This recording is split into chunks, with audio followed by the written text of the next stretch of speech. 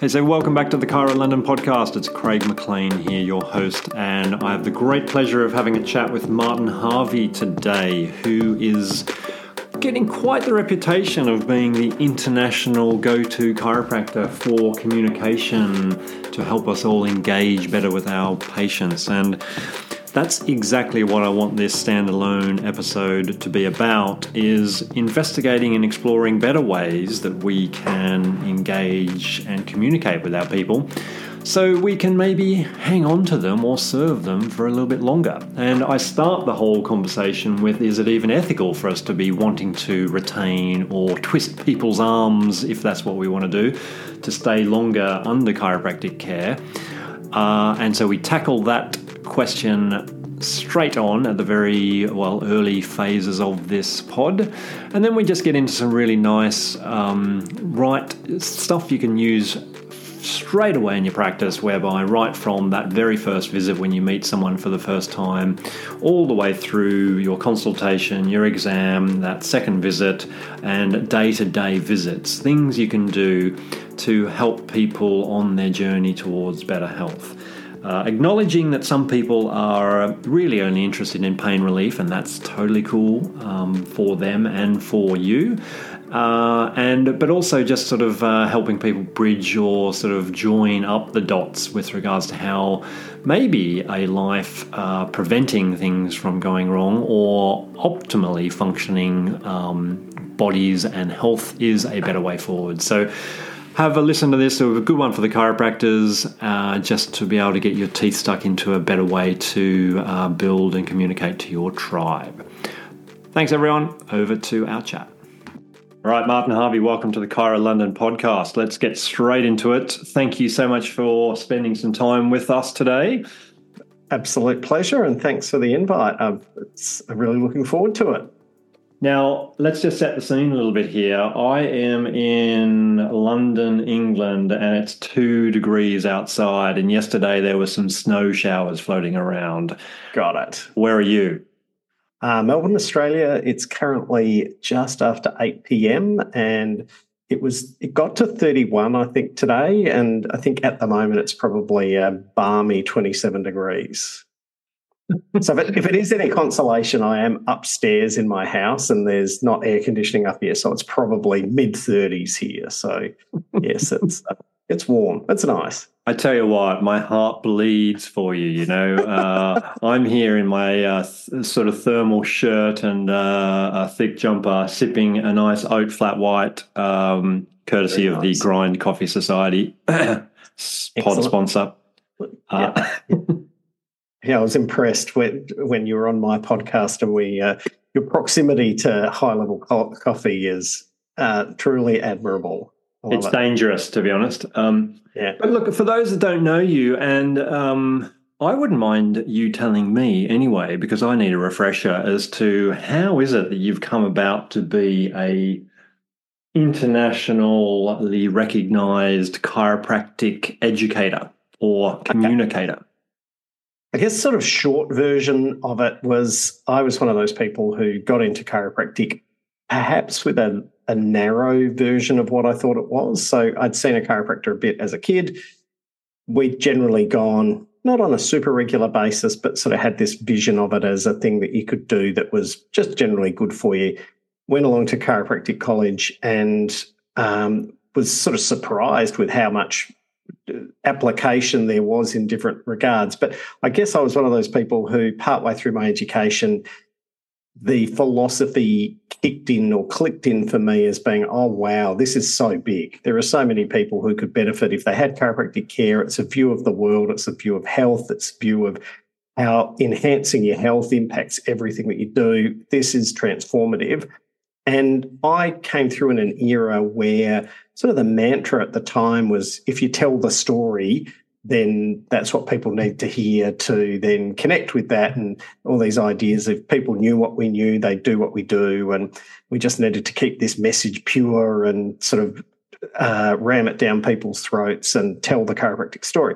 And so I dutifully did that and realised that isn't how communication works well, particularly if you are wanting to engage with people who have a different belief system. And the challenge for us as chiropractors is the majority of the world doesn't see health in the way that we see health. So I had a couple of years of being what I call a chiropractic arsehole, which was I was essentially on this mission, I guess, to ram chiropractic down your throat in the terms that I thought were important without having really any relevance or reference to what you thought was important. And really just through a bit of luck, I came across a book by Cialdini called Influence, and he's the godfather of the influence literature, and it sort of set me off on a journey to sort of say, well, if there are these other people in the world who are more successfully and I think more, I guess, sort of with more regard and respect for other people's sovereignty in making decisions for themselves, crafting a message and developing skills to be able to deliver that message to have a bigger impact in the world, then that's something that makes a lot of sense to me. So, and I guess, fast forward to today, I still feel like a lot of what is taught as chiropractic practice management comes from that era of we've got to start from what they need to understand is XYZ. And yeah, so I guess I dove deep into these ideas of how we might better communicate chiropractic. And then I spent the last, 25, 26 years reading that literature and then applying it in practice. I'm still in practice. So I still experiment with these ideas the whole time. And then as people saw that my practice was growing, but it was in a really gentle engagement sort of based way where I was meeting people and understanding what they were looking for, what was important to them, and then working out ways of presenting chiropractic in a way that made kind of sense to where they were starting, but could lead them on from there to a bigger picture of their health. That's something that I think a lot of people really naturally engage with. It's a way of just making chiropractic relevant to people. And for those that are wondering what this episode's about, that's exactly what I want to lean right into, is that idea of engaging better with your people that come through the front door for chiropractors. And, our listeners here are a mix of the chiropractic profession, and I've had a few episodes where we had just some really interesting stories with patients who have an interesting story to share. Awesome. And so we've got a real mix of audience here. But look, there's going to be some patients who are listening into this as well, and that's fine by me. And it's a situation where I want this episode to be almost like a bit of a one-stop shop for exploring the ideas as to how you can better engage with your people, with your tribe, with the patients that come through the door. And, we've set up later in the year, you're traveling over to London later in the year, and hopefully we're going to get you for a half-day Cairo London workshop about communication and engagement and retention. So very much looking forward to this. And so this is also like a little precursor to that too. I'd like to sort of start off with some ideas and then follow it up a bit later on. So perfect. Hopefully, I'm going to make all of our team listen to this, and I'll be asking them questions about it. We'll set a quiz at the end, hey? We'll set a quiz. No. But look, I think... Actually, that's the other thing about my team. When we last spoke, I didn't know about, you mention often Daniel Pink's book, Drive, right? Yep. Yes. And I think you were asking me a little bit about my team, right? And I came up with kind of the three things that Daniel Pink talks about in terms of Drive as to what I focus on with my team, right? Absolutely, And I was talking about autonomy, mastery and purpose. I didn't use those exact words. I'm pretty sure I did say autonomy, or certainly that's what we liked them to have. So that was really cool. I really enjoyed that reflection on that, in the fact that, so I'm not just making it up. We've kind of like found my own way to that sort of idea of how we can get our workforce better engaged. And that was really interesting, Yeah, and I think it's a really powerful idea. And I think the thing that I loved about what you were talking about was that you had, just through what kind of works and what feels right, and what, from that very humanistic perspective of, look, if I was in practice, this is what I would like. you've created something that then Daniel Pink independently has collated a whole lot of research that says, yeah, you're doing the right stuff. So there is that, and I think communication, there is a real parallel there where there's a lot of people, when I talk to groups, I'm not always presenting concepts that are, even though I feel like what I present is quite different to a strong direction in chiropractic practice management that I've sort of sketched out a little bit, that almost paternalistic, I'm going to set what the agenda is and I'm going to tell you what's important and tell you it's important that you know about innate intelligence and subluxation and nerve interference and vitalism and all these things, which I think they can be interesting to people, but I would contend that starting a conversation with that isn't the most important thing. I think when I talk to groups, there's often people who have just through their own experience kind of taken on worked out strategies that I'll give a name to that they might already be doing. Yeah. And I think there is, in the same way as you empirically worked out a way of structuring the culture in your practice or practices, I think from a communication perspective, I'm going to present some ideas today that a lot of people will go, I already do that. And that's fabulous. Most people are, we're naturally social creatures. And so we pick up feedback and work out, that I can see that isn't resonating with that person. Let me try it a different way. And so that's an experience that a lot of people have. One thing that I actually think would be an important framing if we're going to talk about engagement and building relationships and those sort of things is I also think that there's a whole bunch of different ways that you could choose to practice chiropractic and that be completely okay. So the examples that I'm going to give are probably going to be influenced by the way that I choose to practice, which is I believe that, in a lot of people, the culture in my practice is one where people are typically coming in referred by other people who get value from having ongoing care. And so they're coming in with that. That's what the culture of our practice is about. And there are lots of other chiropractors who say, oh, look, I don't want a practice that has this ongoing care. I want to sort of empower people to take care of themselves through exercise and nutrition and stress management and those sort of things. And I don't think one's right or wrong. Like I think as a profession, sometimes we look for opportunities to be angry with each other that don't really need to be there. To me, it's a little bit like, say the psychology profession. There are psychologists who treat conditions. They treat people who have depression and anxiety and are suicidal, and it's very urgent care model. And I think that's a really important service. And there's this whole field of positive psychology where Martin Seligman and others are looking at, well, what does it actually take to flourish in life applying these principles?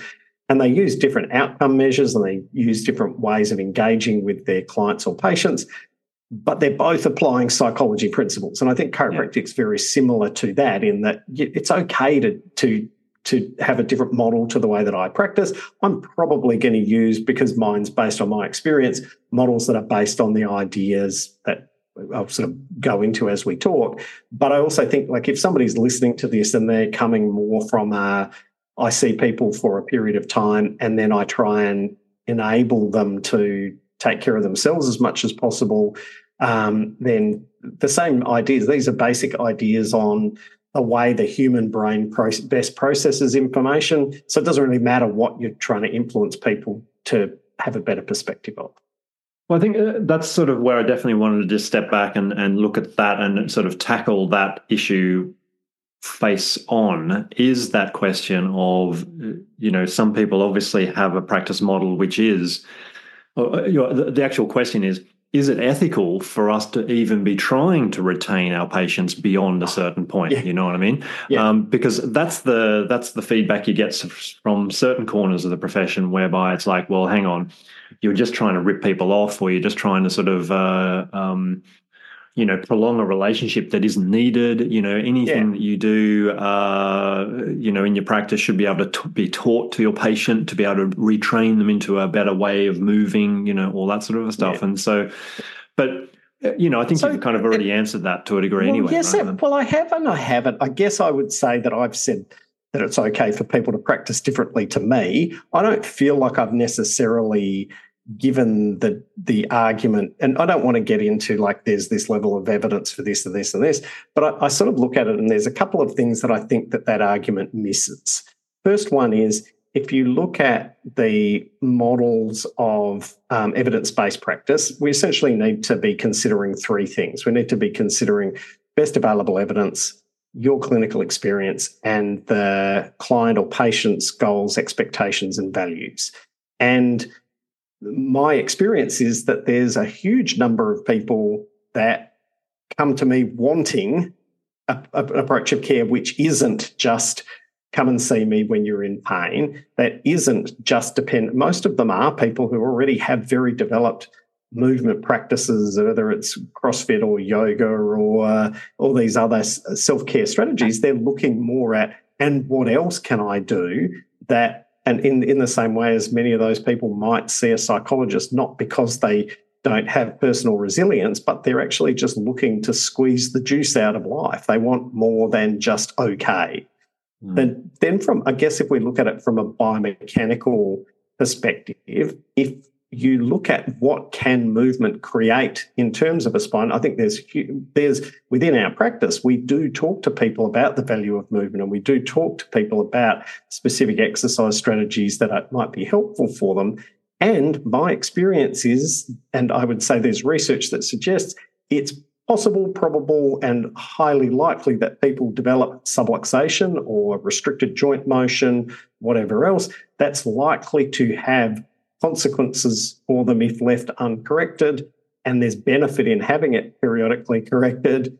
And that you can't, because if I say to you, Craig, just move T4 without moving T3 or T5, we're just not wired like that. So I think, yes, there's value in helping people do things to help minimise their unnecessary development of issues. But most people that I take care of live in stressful, demanding environments, and chiropractic can be a tremendously helpful way of helping them function at their best. Yeah, it's like the icing on the cake, isn't it? It's like that thing of if we were living in a relatively stress-free environment without exposure to all sorts of chemical, emotional stresses, then maybe the need for a chiro regularly would be less. But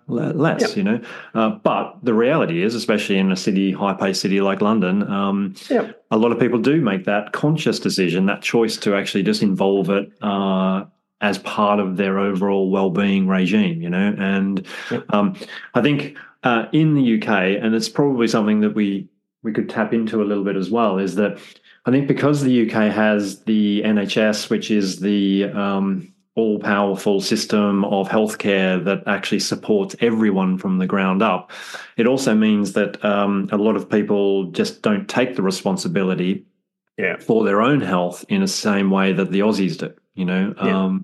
No one even thinks twice about the fact that, I can just pop down to the GP anytime I want and it doesn't cost me anything, and there's kind of then no value in that to them. And, there's a super high cancellation rate for GP appointments and all this sort of stuff, Oh, really? Yeah. Yeah. Especially around, post-COVID stuff, they kind of really tried to clamp down on that because they were so hard to get anyway,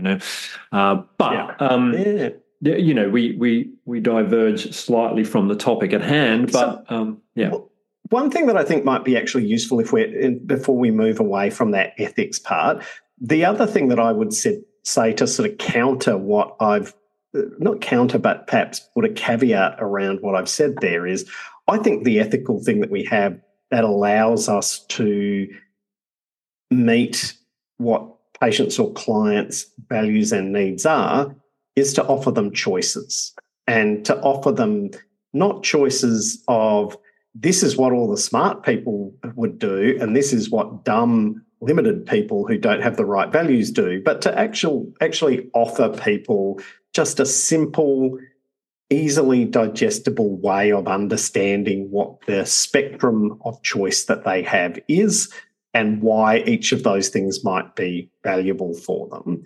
And I guess one of the things that if people were wanting to have something really tangible from a skill perspective to go away with, I think one of the most important things to understand, or the biggest impact skills is a concept called bridging, which is both a very ethical communication approach and an incredibly powerful one, whatever chiropractic model you choose to practice in. Yeah.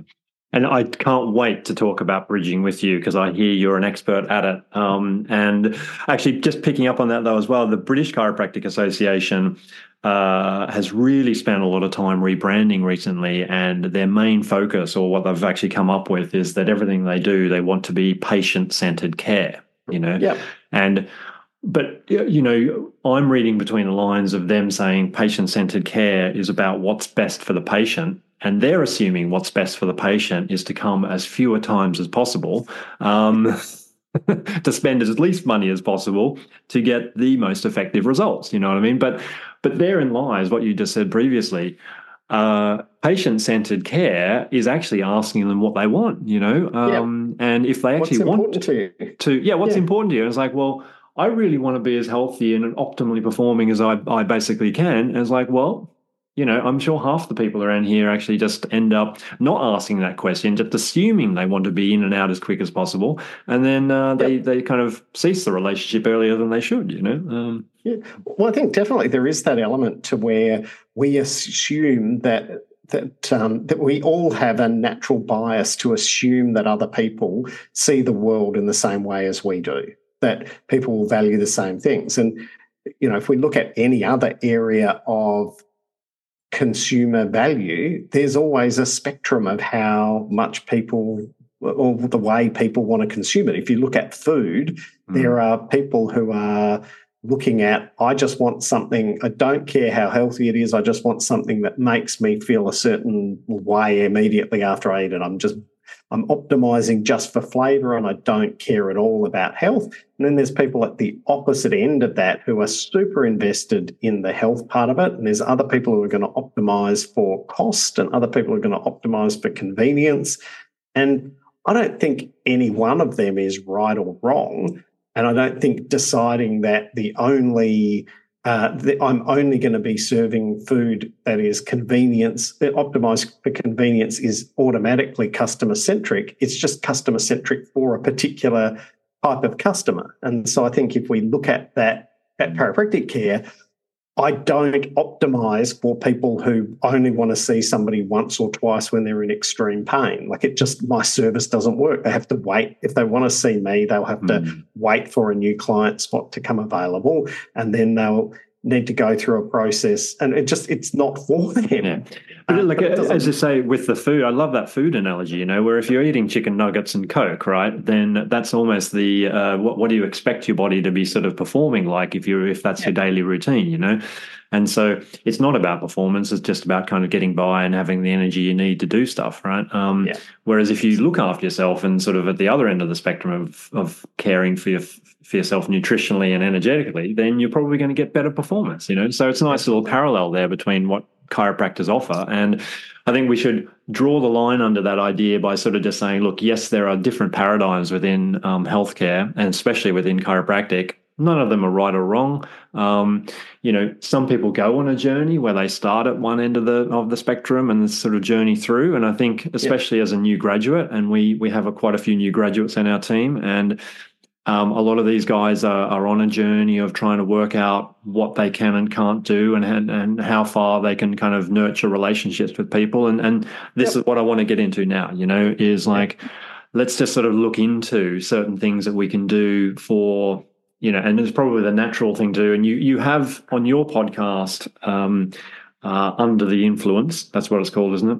Yes, it is, yes. Some great episodes in the past which actually go into this in a little bit more detail, but I thought we could just touch on a few of them, like natural points whereby you meet with your patients for the first time, that first visit, that second visit, on the first visit, the exam you do, certain things you can actually do just to sort of help, I guess, initially work out where the person is on their own personal health journey.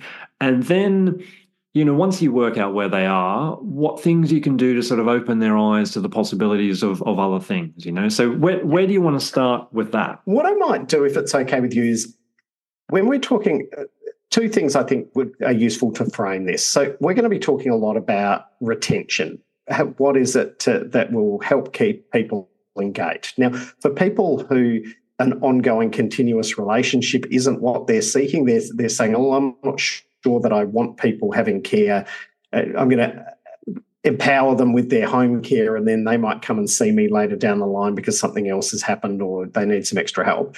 These same strategies apply, because all we're really talking about is, how do you maintain a relationship? How does somebody stay connected to you in whatever that service means? So I'm going to mainly be talking about it in the terms that I think most of my service is built around, which is, you're going to come and see me. I'm going to have a chat to you about what's going on. We're going to do some tests to see what's going on. And then I'm going to talk to you about what your options are moving forward. And the 80% of the people that I see on any given day are people who are coming in on an ongoing basis, who have been with me for longer than 6 months and are choosing to come in for what you might think of as performance sort of care, in whatever that means. And we'll clarify what that means in a minute. But they're examples. This applies just the idea if you want long-term relationships. Now, there are two basic things that mean people will stay. So there's a bunch of reasons that people might leave your practice. They might move to a different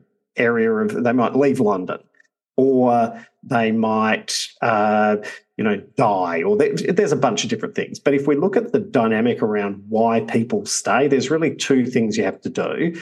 First one is that they need to feel a connection to you. So the reality is that we are social creatures. If we make decisions based on emotion and rationality and by logic, but if the emotion comes first. So one of the best books in terms of the influence literature is by a woman called Zoe Chance, and she talks about it as we have a gator brain and a judge brain. The guy who developed the idea is the Nobel laureate, complete mental blank of his name. Anyway, type 1, type 2 thinking, Daniel Kahneman. I knew it would come back. But I like judge and gator because it tells you a lot about it, where we have part of our thinking, this just doesn't feel right. I don't like the way that they treated me, they wouldn't maintain eye contact. There was all these things that just gave me an odd feel. And even if the logic is there,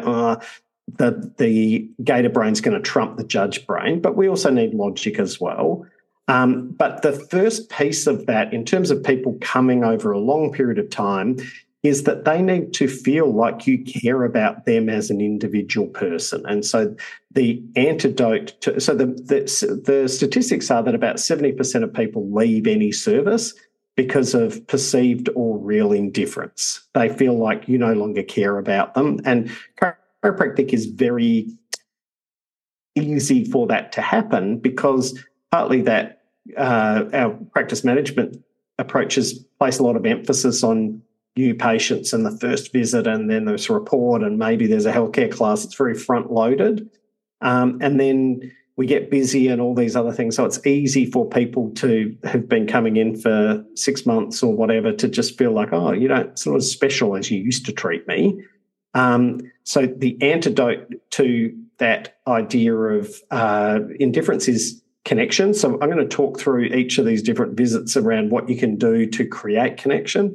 And the second bit is individualized value. So the challenge we have when we're communicating chiropractic is we think about chiropractic. We have the curse of knowledge, which is we've invested years in understanding this, and so we think about it in very abstract terms, and we talk about it in very abstract terms. So we talk about things like subluxation and innate intelligence and nerve interference, or even things like range of motion and internal rotation and external rotation and health potential, and they're all very abstract.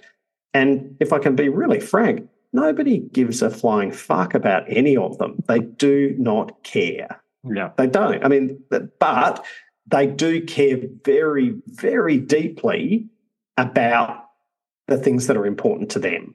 And so, from the discussions that we've had, I would know whether, let's say you're not a chiropractor, I'd know that your family and cycling and skiing and work are a bunch of things that are really important to you. Now, I don't know hierarchically which one are the things that you have to do, which are the things you love to do, and which are the things you see as your role or identity to do. And each of those things is an ascending model of how important, how central, how emotionally resonant they are. Yeah. But you care deeply about them. And I'm sure if you ask my wife, she'll have a different opinion about that to me. She'll be like, you've definitely got skiing or cycling on the top of that over the family. But anyway, so we're sorry, I interrupted. So, no, that's good. That's perfect. But I guess the point there is, if I'm going to communicate individual value, yes, chiropractic's relevant to you, because if you want to be a better dad, having regular chiropractic care can help you be in better moods, have more energy at the end of the week, blah, blah, blah. Having regular chiropractic care can certainly help you avoid injury and potentially perform at a better level as a skier or a cyclist. And it can help you if you have a busy, demanding work environment where there's lots of things happening. You need to be able to think clearly and have energy and feel relaxed about it. Then I feel like regular chiropractic care can help with that as well. So, but I need to be able to understand what's important to you and then find a way to communicate that in an effective way. So unpacking all that complexity I just laid in there, basically two things have to happen for you to stay seeing me for chiropractic care. You need to feel a sense of connection that is, I see you as an individual person. You're not just a number coming through my practice. And secondly, I need to be communicating chiropractic in a way that's individual to you, both in terms of that lifestyle value that we're talking about, but also in terms of your level of health awareness, which we haven't touched on yet, but I will loop back to in a minute. Is that fair enough as a structure? Yep, I love it. And this is exactly why you're good at what you do, is because you can really compartmentalize things really nicely and actually give a framework around things for people to digest this, And, I think as we go, I hope we do get to, and I'm sure this is part of the bridging thing too, I think I find even after 25 years of practice, I still find it hard to actually drop into communication. Yep. How long-term chiropractic care or getting adjustments is going to be really good for you as a dad, because you have more energy to play with your kids and all this sort of thing. It's so easy just to kind of focus in on the here and now and the right SI joint that is a bit hot at the moment, and I'm pretty sure that's across the board where most practitioners have a similar sort of a thing where you often just bring it down to the lowest common denominator because that's kind of the habit you've gotten yourself into. But look, don't necessarily go there right now. Where do you want to go from there? Because I think what might be useful is if we use that framework of connection and individualized value, and we just sort of talk through. Now, obviously I teach whole seminars. I've got online programs that go into this. So we're not going to be teaching you everything that you need to know, but I think it'll give people a framework of reference in terms of how it can work. And I'd like everybody to go away with some stuff that they can start playing with straight away. Because it doesn't have to be super complicated. There's 8 or 9 skills that if you've got them, it completely transforms your ability to communicate chiropractic, and it helps to understand the nuance of them so that you get better at them. So I'm going to be talking some of the theory behind them rather than try saying this, because I think understanding it makes you a more powerful practitioner of it. Cool. So I will actually introduce the thing that we've been talking around a little bit, which is levels of health awareness and also bridging as a strategy, because that'll allow us to sort of play our game across the things that we've set up already. So when I'm talking about levels of health awareness, essentially, we within chiropractic have certain ideas that are part of our paradigm. And if you've been, the longer that you've been immersed in this, the less you think about these ideas and the more you think from these ideas. These become your internal truth. And then we have that misguided assumption that everybody else will see things the same way. So it's really important for us to sort of unpack that. So the people that we are working with, the people that we're communicating with in our practice, in our community, etc., I would say broadly, there's a continuum of people's level of health awareness, of understanding of the full depth and impact impact of their health. And so a lot of the people, particularly people who are new to our practice, will come in what I would think of as a symptomatic or pain level of health awareness. And these are people who they look at health as being pretty binary. It's either I feel good, therefore I'm healthy, or I feel bad, therefore I'm unhealthy.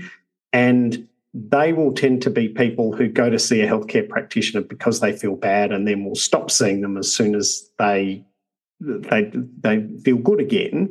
And so they're going to be people who, in a chiropractic context, will come and see when they have back pain, neck pain, headaches. They expect things to change very, very quickly. They don't have a long-term time horizon. They're often not that interested in your testing because from their vision, all you need to know is it's sore here and just do something here and fix that. And I don't need all this other stuff. It's just wasting my time and complicating things. Yeah. Outside of an initial presentation, people at that pain level of health awareness, they will be the people who it will start every visit with, so you did a good job with this one because this pain's better, but you didn't really get that spot here. It's still sore. And it's infuriating for chiropractors because we have a different level of health awareness. But if we empathise and we view things from their perspective, essentially they look at your job is to fix the sore spot. So how are you ever going to do your job if you don't know where the sore spot is? They're going to be people who are going to be with us for a fairly short period of time unless we help them see things from a level higher than that, what I would describe as a prevention level of health awareness. And a prevention level of health awareness is simply the recognition that you can have something that is not working properly before you have symptoms. So you can have an asymptomatic problem, and that by extension, dealing with that asymptomatic problem will minimize the chance of a problem coming back or will act in some sort of preventative way. And so these people, when they come in, they'll see you for a bit longer because that idea of kind of rehabilitating an underlying imbalance makes sense to them, and they don't want to end up back where they started. But they don't really get that big picture health perspective. And this is a little bit what you're talking about in terms of, well, that's kind of not what the big picture is about. And so they're going to sort of get to that point where they either just drift away because it's like, I don't get why I'm still coming once every 2 weeks or once a month after all this time. Like, I don't see, my teeth don't need prevention that often. And so to me, the big picture, if you're wanting the model of practice that I'm after, is to help people see the simple truth that is embedded in a performance level of health awareness. And a performance level of health awareness is simply the recognition that how your body works influences everything that you do, and that proactively helping your body works better helps you do all the things that are important to you, all the things that you have to do, all the things that you love to do, and all the things that you see as your role or identity to do better. And so chiropractic becomes a way of helping you squeeze the juice out of life to sort of go at a higher level, that sort of thing. So that's our 3 different levels of health awareness. Now, if somebody's coming into us as a pain level of health awareness and I'm in my chiropractic arsehole period and they're saying, I need you to crack my back. And I go, that's not what chiropractic is about. It's not about back pain, neck pain, headaches. It's about the unlocking of your innate potential. Yeah. There's no chance of me communicating with that person in a way that even gives them the opportunity of seeing that, because I've made it about my message rather than understanding what's important to them. You know what I love is we all have, I'm sure, these patients that actually are still in that pain level, right? Or maybe they've moved it in. They're kind of still in the pain level of awareness, but they've kind of moved it over into the prevention. They're like, okay, well, I want to prevent this pain from coming back, so I'm going to still come back. And I love that we've all done this where we've attempted to try and take this person, as you said, into the kind of understanding that we have about chiropractic maybe 3 times. We've failed, and then we've just gone, oh, it's all too hard. I'm just going to see you once a month, and you're going to tell me about your neck pain every time you come in, and then I'm just going to adjust you, and then you're going to go, and I've given up. You know what I mean? But you're right. It's because you're actually trying. Quite often you do the thing saying, oh yeah, well, that neck there's a nerve from there that travels down to your breathing, to your, to your lungs, and the function of your body is so much more important than this neck pain. And they're like, what are you talking about? I've got like this neck pain here, and because you've kind of gone a little bit too high, too early, and then they're just, sort of battered you a nice little straight drive down past the bowler. And yes, and then everyone gives up, and you just kind of get into this routine that probably sometimes lasts for 20 years. But let's go further with that, because okay. you're about to, talk about that. So so I guess the understanding of what level of health awareness people are at, to me, gives a framework around how I'm going to individualise my value discussion to them. So let's take you as an example. Let's say you are somebody who's come to see me with broadly your set of lifestyle values, and you're at a pain level of health awareness. Then most likely, very early on, if we look at the ways that we want to, first of all, create a sense of connection with you, and we want to create a way of communicating chiropractic in its broadest perspective, that's individually to you. Does that sort of make sense? So you could quite often compare the cost of chiropractic care to a set of brand new race wheels, which cost about $2,500, right? And you're like, chiropractic's cheap compared to those performance enhancing gains that you're not going to get from those new wheels. That's right. Yeah. Well, that's certainly, I agree. I think using comparison, those sort of things, is a really powerful topic. Another way of also just even starting off that relationship just in the earlier stages, let's say you are the person with the hot sacroiliac joint who's come in to see me, you're a keen cyclist. What I want to do initially to create a sense of connection with you is through an idea called unity. So Cialdini talks about this idea that we are basically tribal. We're people who, we naturally think that people who are in the in-group of the people who we describe as we sense a natural connection. So you and I have a sense of we because we're chiropractors, but we also have a sense of we because we're Australians. We have a sense of we because we're coffee aficionados. We have a whole sense of different ways that you and I see that we are in the same group. The cool thing is that there's lots of ways that we can be in the same group as that person. It could be that you were referred by somebody who's another cyclist. And I could go, oh, you're one of Davo's mates. Oh, Davo's a great guy. How do you know him? Oh, you're part of the same cycling group. So do you do that crit racing, or are you just, what sort of riding do you do? But I can get into a sense of unity either because of this shared relationship or because of a shared appreciation for something that's important to you, whether it's cycling or work or whatever. So early on, I'm going to take that moment to see you as a rich person rather than a hot low back, if that makes sense. So really early on, and the mantra that I have within the communication I teach to people is people before procedure. So before you start going down this procedure of what's the pain, where is it, blah, blah, blah, blah, take a moment to find a way of making you and this person part of a we. We are part of a group, whether it's people who appreciate the suburb that you live in or whatever else. But look for that opportunity. Then the next piece of that puzzle then, in terms of me making chiropractic relevant to you, is I need to not talk so much about, or not even seek to understand as much about the pain, but more what is the pain impacting that's important to you. So the most likely thing is, so you didn't really come to see me most likely for your hot sacroiliac joint. You came to see me because your sore low back is stopping you from spending as long on the bike as you want to, or it's stopping you from being able to generate power going up hills, or it's stopping you from competing at a certain level, or having that you've got a stressful life and that Sunday long ride with your mates and a coffee afterwards is the thing that keeps you sane in this super stressful life and you can't do it.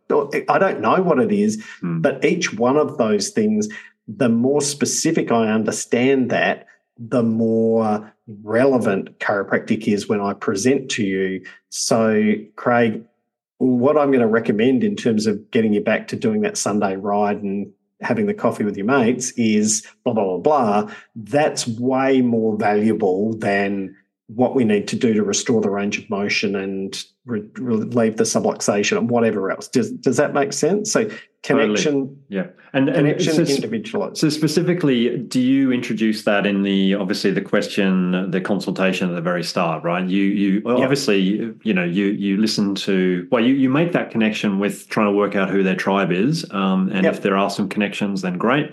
And you evolve that a little bit further, and then you would naturally then listen to why they feel like there was their reason for coming in. Yeah, so the easiest and then that would evolve into you then digging deeper into, well, okay, yes, you obviously have a problem here, but what does that stop you doing? So what specific questions do you ask at that point? All right. So there's a whole lot to this. I'm going to give a couple of beats that are perhaps the most important ones. First of all, the research tells us that the number one need that people have on a first visit is to be heard. But we're trained in taking a history that continually interrupts them. So first thing is connection. So who referred you? I'm finding a way to create that human-to-human connection with you. Either the referrer, something to do with their job, and me asking a couple of questions to get an understanding of, wow, you're a structural engineer. That's pretty cool. I always find that sort of stuff really amazing, the profound impact that it has on our lives. Tell me about the sort of work you do. Just something that acknowledges that they have these things that are important and unique about them. Then the first thing that we should do to make sure that people feel heard is, so Craig, I can see from the form you've got some issues with your lower back. Tell me what's going on. And then you tell me, blah, blah, blah, I've got low back pain, blah, blah, blah. And I'm saying nothing, but you've been trained culturally in the normal thing of this, which is I'm going to interrupt you. So you just say the first couple of things, and I'm saying, and then I'll say, I don't know anything else. And then you'll go, oh, wow, I haven't had this before. And so you tell me a little bit more. And I'm going, no, really, just tell me everything about your lower back. But if I ask you anything else, so if there's 3 anything else's, the one thing I'm certain of is you will feel like you were heard on that visit, and then I can go into my interrupting techniques. Now, there's a whole sequence of what I would describe as unpacking questions that you can use to better tease out what it is that will give this better understand the nature of the problem and why it's important to them. But the most powerful question is what I would call the limitations question, which would go something along the lines of, so Craig, my experience is that people like you come in with back pain. Back pain is part of the reason that you're here, but for most people, the main thing that's prompted them to do something now is that the pain's starting to either stop them or make it more difficult to do things, either things that you have to do or you love or like to do. What are those things with you? And then essentially it's just being curious, understanding that more, and then that is the goal of care. That is the goal, is to get you back to being able to do whatever that limitation was. Now, beyond that, though, that then tells me, that gives me the key to start unlocking what individualized value is for you. Because if we go back into those different levels of health awareness, once I understand, let's say I'm getting a pretty strong sense that you're coming in with a pain level of health awareness, ethically, I need to let you know what your options are, don't I? I can't just presume, well, that's what you said you came in for. I'm aware that there's these other potentials. I need to have a really elegant way of honouring that you came in and told me that you came here for back pain, but also leading you to what you could have. And the more specifically and individually I describe that, the more likely that is to connect for you. Does that make sense? So in a second visit and in subsequent visits, I'm going to use this strategy called bridging. And the way that would look for you would be, I'm going to use the example of how I might use it in a report of findings, say. So I would say, all right, so Craig, last time you were here, you told me X, Y, Z. This is what we found on the clinical testing was ABC. There's 3 different levels of improvement, or 3 different ways that people use chiropractic care. First level, the first stage of your care, first way that people use chiropractic care is for pain. In your case, what we need to do is to get improvement in the way your spine's functioning so that we get better nerve function into those muscles, get the back pain under control so that you're back to being able to get in your Sunday ride with your mates. Now, what a lot of people choose to do once we've done that is, it was pretty clear that there was an underlying imbalance. You know how the pain sort of came on, you didn't really cause any particular trauma to it, but it just sort of gradually built up. It's important that we deal with that underlying imbalance so we minimise the chance of that coming back. And that's what we'd call preventative care. And most people choose to do that. And along the way, people like you who are cyclists, they're back on the bike, they'll often notice that subtle things start to improve. Some people, it's that their position on the bike's better. Some people who use the power meters in their pedals notice that all of a sudden they've got equal power or even more power. A lot of people notice that they're less likely to get injured, basically because as your body works better, everything works better, including stuff like cycling. So a lot of people then choose to do what we talk of as performance care, which is they come in periodically for a tune-up to keep this complex little machine called your body working at its best so that you can be your best on the bike. All of that's a long way ahead of us, but that's broadly how different people use us. What I'm going to do now is give you the recommendations for the first part of that. Is that fair enough? And then as I go through that, I'll sketch it out, but that typically takes me anywhere from 80 seconds to about 100 seconds to sketch out for somebody. So it's a very quick thing, but it allows people, the danger that, when I gave the example of chiropractic's not about back pain or neck pain, it's about you unfolding your human potential. It allows everybody to go, I can see that, and I can see that, and I can see that. But it's okay if people choose not to do any part of it, because I'm not saying it's the only way that you can look after you. I'm just saying this is the different ways that people do use. Yeah, people can do this, or this, and it's totally up to you to choose. And whatever you choose is the right thing for you, Absolutely. And so beautifully put. I'm sure, yes, you obviously say that a few times in the week and have thought long and hard about how best to do that. And look, I'm sure also there's various, over the years, I've tried various different ways of communicating that as well. And I'm sure all of my team communicated in a very different way as well. And probably a lot of people have given up communicating it as well, at that sort of early on phase, It's that idea of, well, I'm just going to assume you're here for pain. And then if you are still here after a set number of visits, then maybe I'll introduce that idea of there's something else, but then potentially by that point, you've lost half the people anyway. And I think this, to be honest, that is the biggest problem we have as a company, is that the idea of giving people a choice to stay around beyond the pain isn't even probably delivered to most people, and they don't even know they had an ability to choose to stay around a bit longer because, the whole focus was around the pain. And when the pain disappears, you celebrate that it's disappeared, and then there's no real reason why you would want to stay on, So, no. Yeah, and so I guess I would say that you want to introduce that idea as early as possible. So first or second visit, I want to use bridging, but very much however you choose to use chiropractic is entirely up to you. Yeah. And then stick with that. Like, ask people, how's it working for you? Do you want to keep coming in? Like, I think if the experiment that I've had a few people do, and the feedback from it has been amazing, is the people who've never used this, people who have never really given people the option, but they've got people in their practice. So most of the time when I talk about different levels of health awareness, most people are going back through the people that they've seen in their practice and go, that guy is definitely pain level. I know it for sure. He's offering every behaviour. But then they'll go, I don't really know. I think there's some prevention people there. I'm not really sure.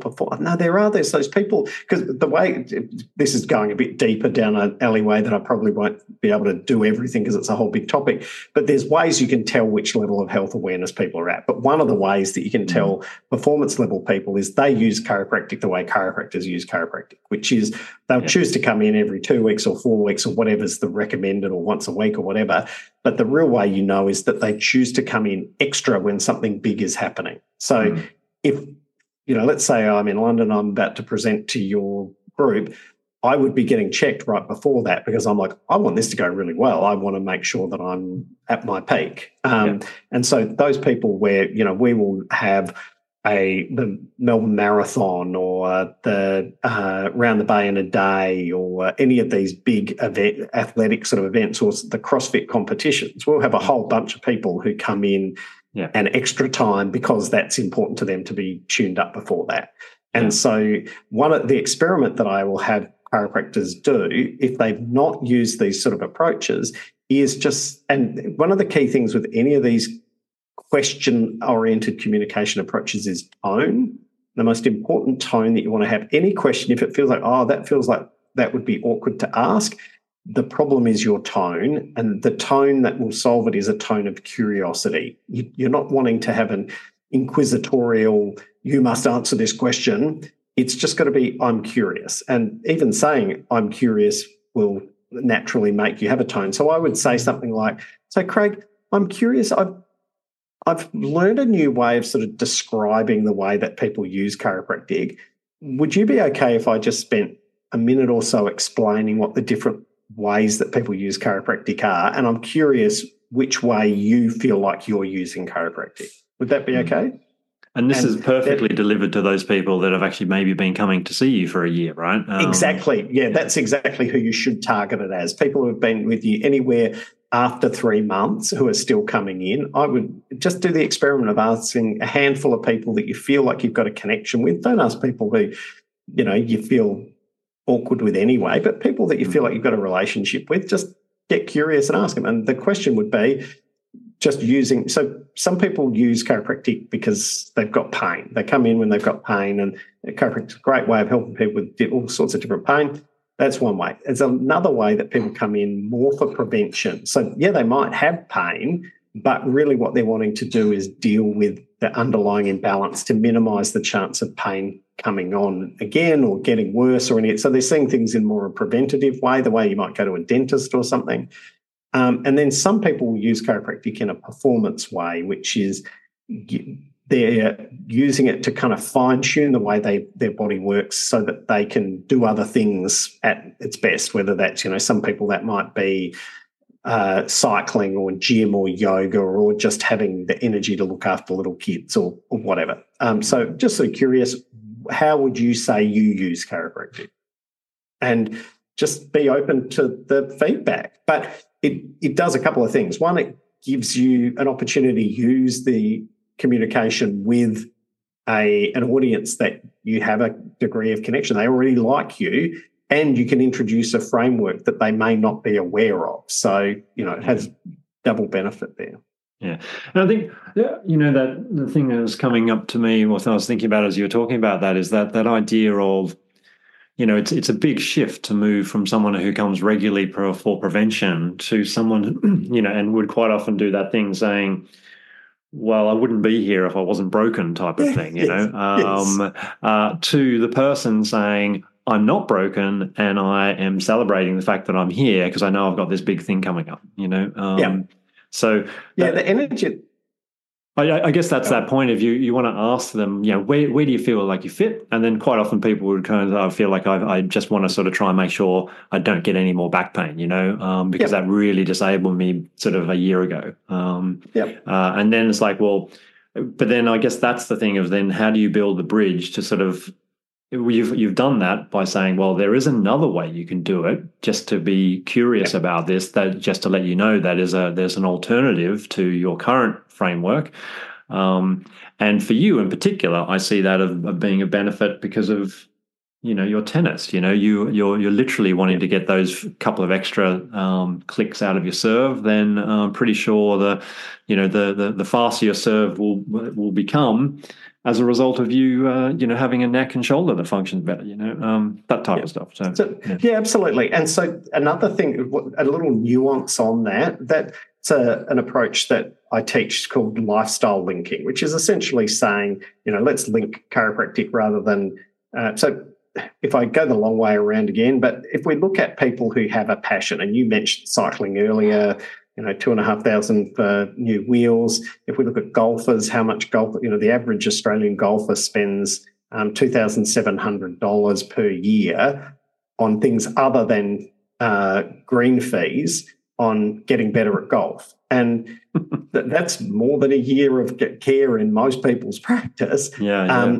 But the key thing is, though, that when we look at the time, money, energy, emotional resources that people need to spend to have chiropractic care on an ongoing basis, they have it. They're just, if they're looking at it as a cost, you try and minimise it. Once it's connected to making you better at the things that you love to do or the things that you see as your role or identity to do, whether that's cycling or golf or being a better mother or being a breadwinner or whatever else, it stops being a cost and it starts being an investment. And people are, well, obviously, they're not willing to spend anything on it, but the amount of money that we're typically talking about for chiropractic care on any sort of semi-regular basis doesn't qualify as a lot of money in that regard. So now, in that lifestyle linking piece, then one of the things that I think ties in with a topic that you're talking, or an idea that you were presenting earlier, was almost this idea that I won't tell anybody about this, but I hope that they pick it up along the way.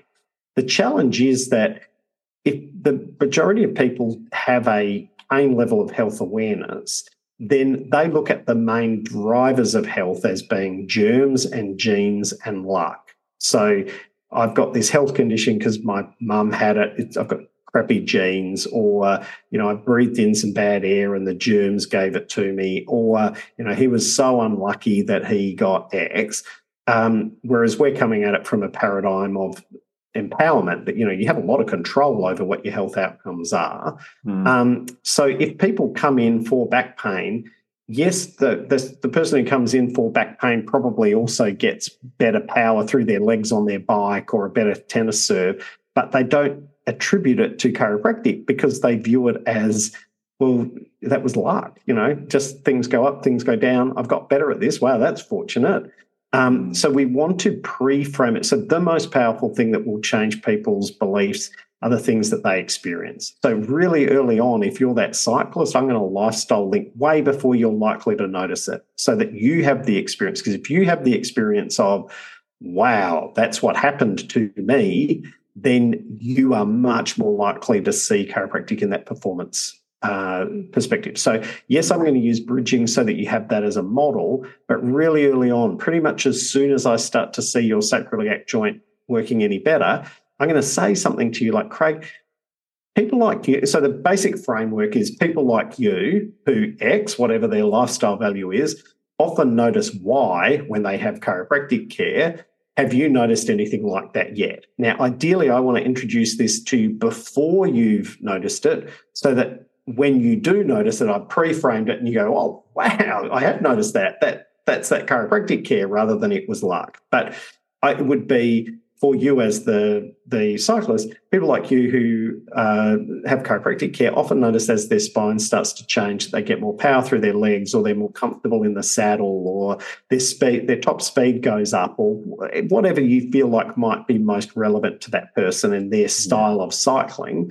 If it's the tennis player, people like you who play tennis often notice that their serve, because it's a lot more demanding on neck and shoulder function, they notice that their serve's a bit quicker, or it's a bit more reliable, or just strokes are smoother. Have you noticed anything like that yet? People like you who are busy mums with a couple of small kids often notice when their spine starts to balance better, they've got more energy at that difficult part of the night, around 6 o'clock. Have you noticed anything like that yet? I just want to, and the thing that I like about this from my personal perspective is, rather than seeing that kind of repetition of the same things, I'm working with, it's a game, like it's a fun thing of talking to people about things that are important to them with what's important to me. And so we're sort of marrying the two things. And that was why that question is so important, is like, how is this limiting you? If you can work out what that limitation is, then a couple of visits later or whenever you see them again, you then sort of ask that question based around whatever they feel like they're being limited by, and say, others have benefited from, your cycling, power, position, aerodynamics, whatever.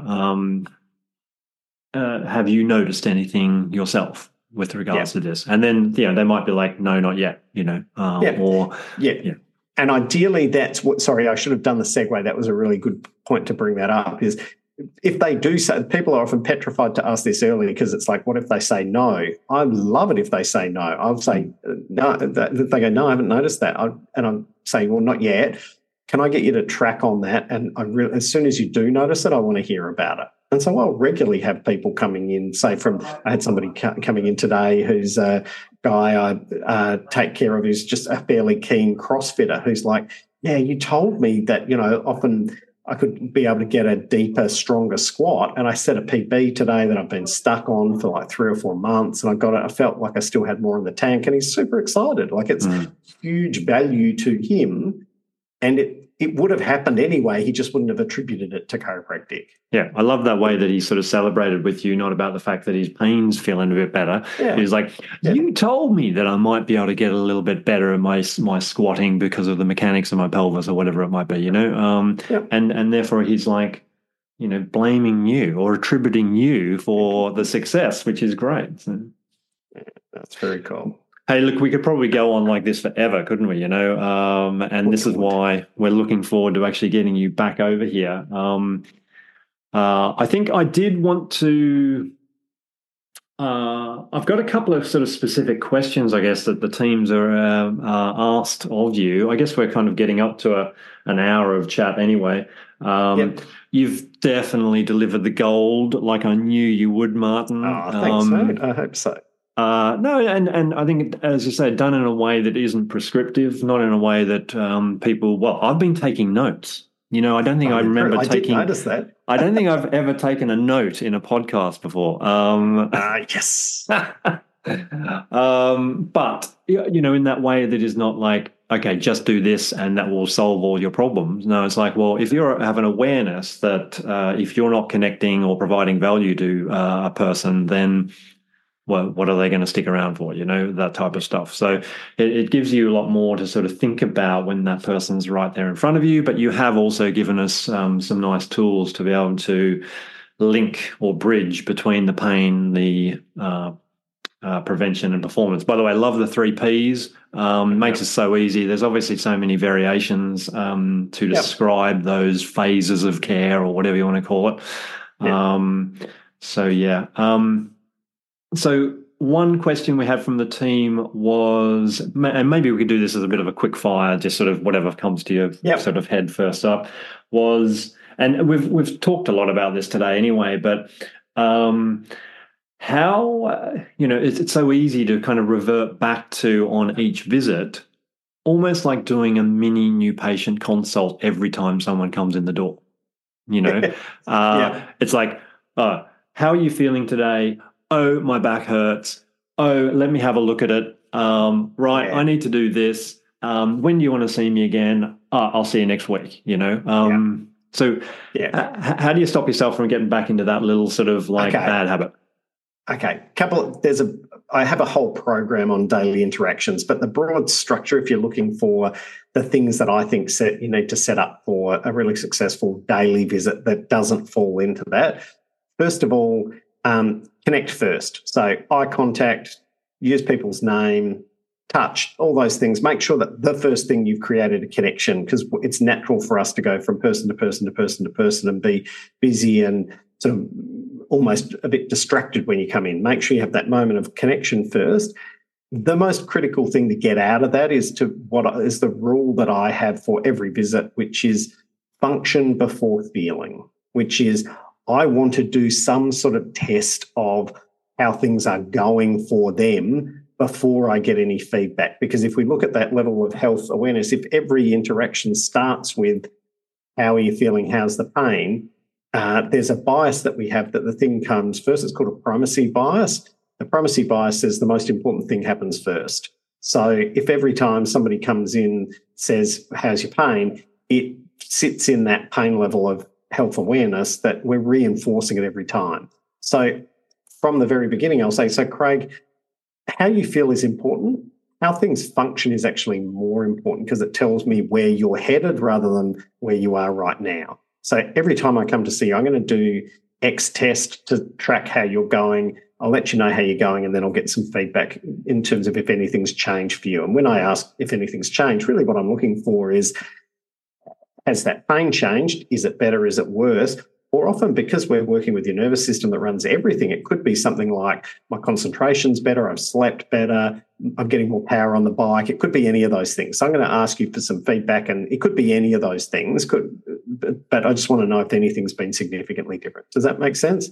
So the first thing I'd do is whatever that test is, whether that's palpating your spine, whether that's me looking at an aspect of range of motion, whether it's me doing a muscle test, that's less important. It needs to be something that is clinically useful for you. And I will say to you, so Craig, that's on track. Looks like things are starting to improve better, or I'm palpating your spine and going, look, this area is really out of balance today. This area is doing a bit better. Anything new or different that I should be aware of? And so that's the framework that I would have around feedback for you. I don't agree with the don't talk to me about your symptoms, they're irrelevant. That's, I think, not what people are looking for. The balance to me is I want to pre-frame what the rules of giving feedback are, and I want to, every time you come in, use that primacy bias to say the most important thing is how things are functioning, because that's what aligns with the prevention and performance level of health awareness. But it's also true. Like, if you say my pain is worse, I have no idea whether that's good or bad until I see whether your spine's functioning better or not. If you say, I've been whatever, the context of how your spine's functioning determines how I interpret that. Yeah. No, perfect. Really, I think a good visual there for everyone to have of how to make a daily visit a little bit smoother. Hey, next question. How do you deal with, a few visits in, once you've actually, as you said, you've front loaded the care, you've given them a lot of value at the very start, and then on their fifth visit, you've spent 5 minutes with them, and they're like, hang on, that's a bit too quick, and I'm paying way too much for that 5 minutes. What's going on here? Or you kind of get that sense, because it's not often that they kind of directly accuse you of being too expensive, and they'll just not come back. You know what I mean? Yeah. So I would say you're more commonly going to get people who are saying wow, that was quick, or what else. But either way, what I would suggest here is, first of all, don't disagree with them. I would say, if somebody goes, well, that was quick, you go, yeah, now that we've got the momentum going, we don't need as much of your time.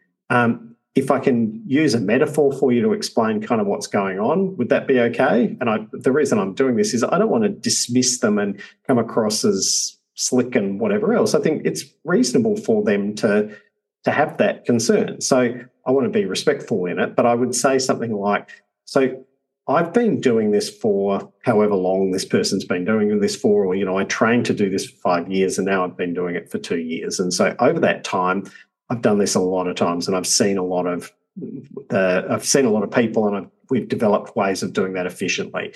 If I could use a metaphor for you, the first time you ever had a flat tire in your car, and you had to work out how to put the jack on, and you had to work out how to do the wheel nuts, and then get the tire off, and I'm not quite high enough, and then I had to jack it up a bit further, and then I realised, hang on a minute, I should have got the spare tire out, and now the car's on a how that was all clunky and slow.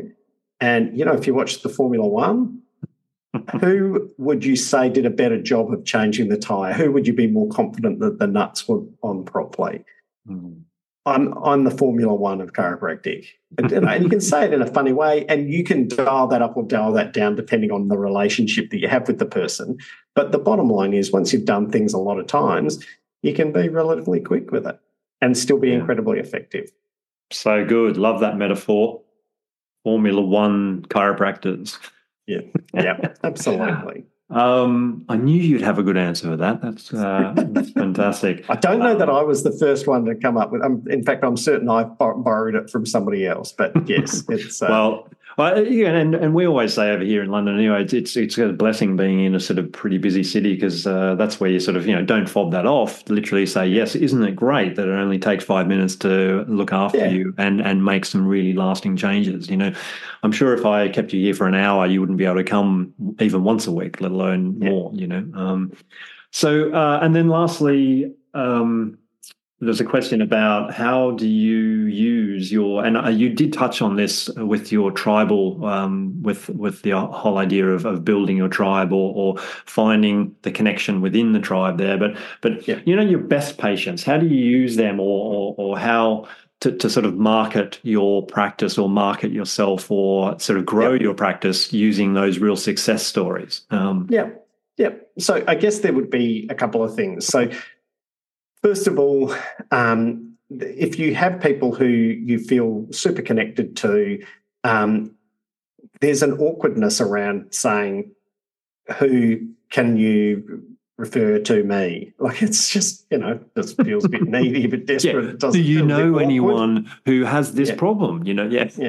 Don't you have a wife? Shouldn't she be under care?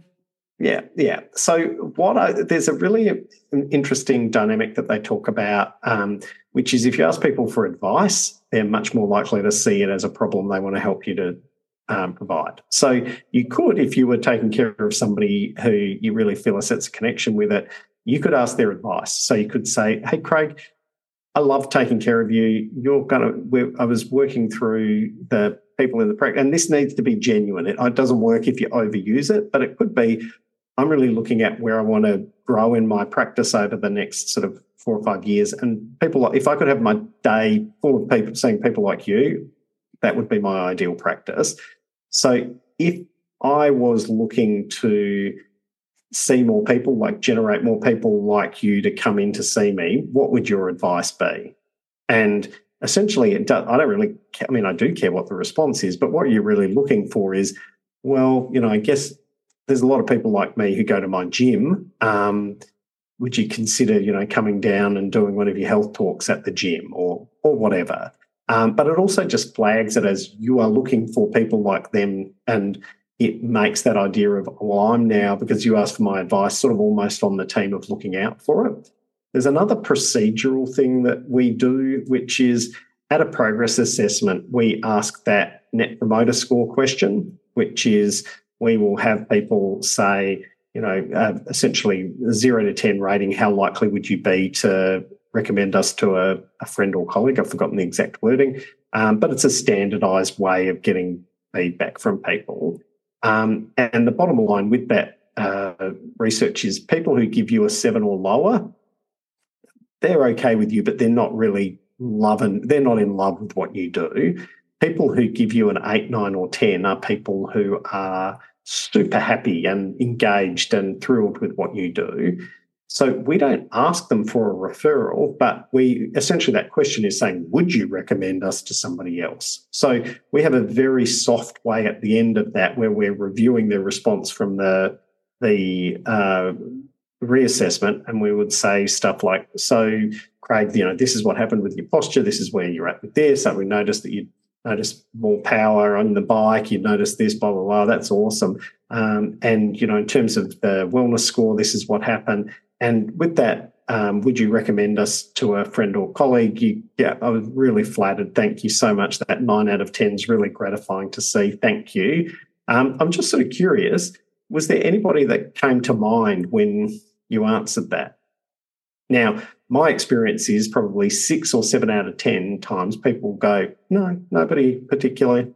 That's okay. But again, it's just that little bit of awareness that those people are a little more likely to see. There's a thing in behavioural psychology called consistency, which is we're highly likely to feel motivated to act in ways that accord with things that we've verbally described ourselves as doing. So they're much more likely to, when they hear of somebody, oh, actually, I said I would recommend, I'm now going to. But 2 to 3 out of 10 of those people would go, yeah, as soon as I saw that, I was thinking, that my friend that I go to yoga with really needs to see you, and then you can start that conversation. So there's a couple of strategies. Hey, that's great. And let's just leave it there with the questions. But hey, and again, I think we should wrap up the pod because we have covered so much gold here already, and people need to sort of stop listening to this and look at what they've been scribbling down on their notepaper and bring it into action first thing into their practice the day after they listen to it. But thanks very much. Yeah. Give us, before you sign off, though, give us a little bit more insight, as most of our listeners are in the UK. what have you got planned for the next month or so with regards to an Aussie summer type of adventure? Oh, well, look, hoping that at the moment we've got chiropractors off. So at the moment, I'm just basically practicing the whole time, every shift for the next week at least. But because that's what summer's like here. But so you, it's not unique, this idea of like, obviously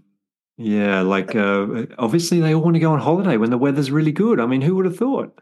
The outrage. But no, it'll be a lot of time at the beach, a lot of time getting in the surf. It's a big barbecue season here for us, lots of eating outdoors. What's your preferred surf beach to go and visit? I'm in Victoria, so I surf mainly around Bells and Winky are sort of my two favourite spots to go, and particularly Winky, which is not as well known as Bells, but a sort of more high-performance wave. I love it.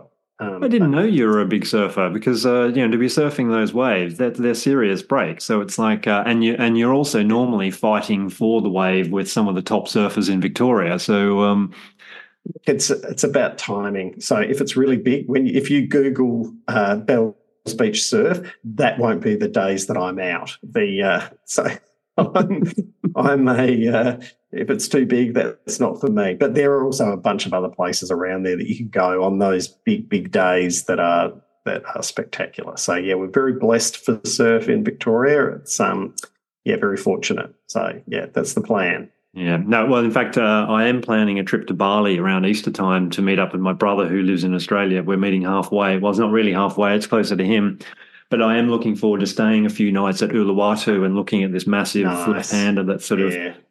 I don't think as a Londoner I would probably go out there because I might just get destroyed. But anyway... It's a fun wave. I've only surfed it a couple of times, but it's it's no joke. It's very shallow reef and pops a lot of swell. So very easy to snap a ball or something else at Ulu. So yeah, great spot.